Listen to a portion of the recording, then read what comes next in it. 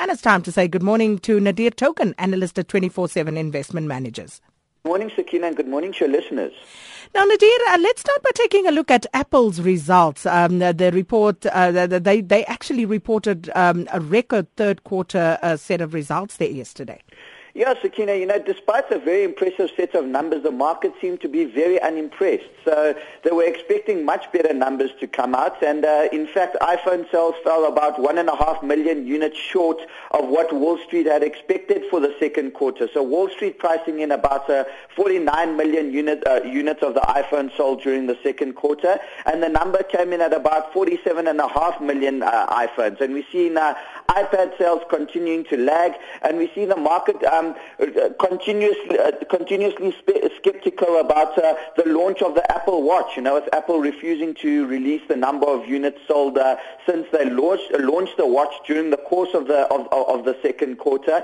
They haven't provided any sort of indication as to numbers there, and not saying much besides that numbers of the Apple Watch sold exceeded the same number for the iPad and iPhone when at the same time after being launched. So the market remains very skeptical about the success of the iWatch. But if we break down some of the numbers, Sakina, we see a 33% increase in revenues to $49.2 billion.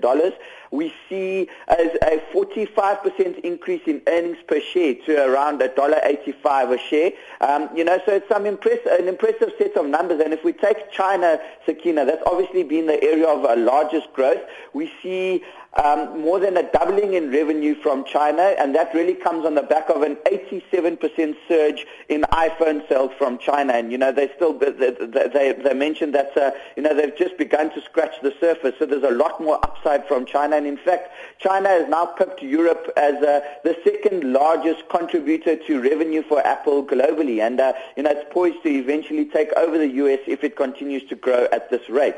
But all in all, Sakina, the market, it's such an interesting dynamic, because despite such an impressive set of numbers, the market is still punishing Apple shares in aftermarket trading, eroding something like $60 billion from Apple's market cap, with a share price declining simply because, the numbers were not as impressive as what Wall Street had expected. And, that's really become the story of the day for the US, is that we're going to have to see really impressive growth numbers to impress the market and to continue to see a stock rally. So all in all, Apple's an impressive set of numbers, but not good enough according to what the street was expecting. And then those numbers that came out yesterday, Nadir, and you were keeping an eye on them for us, the South African Reserve Bank leading indicator. Yeah, Sakina, I think this is an interesting one, because everybody is calling for an interest rate hike on Thursday, saying that inflation has begun to accelerate once again, and the US is talking about, the Federal Reserve is talking about hiking interest rates this year, as Janet Yellen testified to Congress last week. But I think it's not as clear-cut as that, and I think the leading economic indicator is yet another sign of the South African economy, which is in dire straits. We saw a 3.4% decline in the leading indicator year on year relative to this time last year, and we saw a 1.7% decline in the leading economic indicator of conditions in the economy in the future month on month from April to May. So all in all, we're seeing another indicator that the South African economy is struggling. And if we look at the 10 components of this index that the Reserve Bank calculates, Sakina, 7 of the 10 components contributed negatively, and only 3 of the 10 components contributed positively. But more worrying, of the positive contributors, one was a commodity export index, which obviously accelerated quite a bit relative to a year ago. But that's just due to low base effects because of the platinum strike last year when there was no production being exported. So, that's just a low base effect rather than actual growth in the industry. And then the other positive contributor was a widening of the interest rate spread. And what that means is that 10-year bond yields are accelerating considerably above the current repo rates.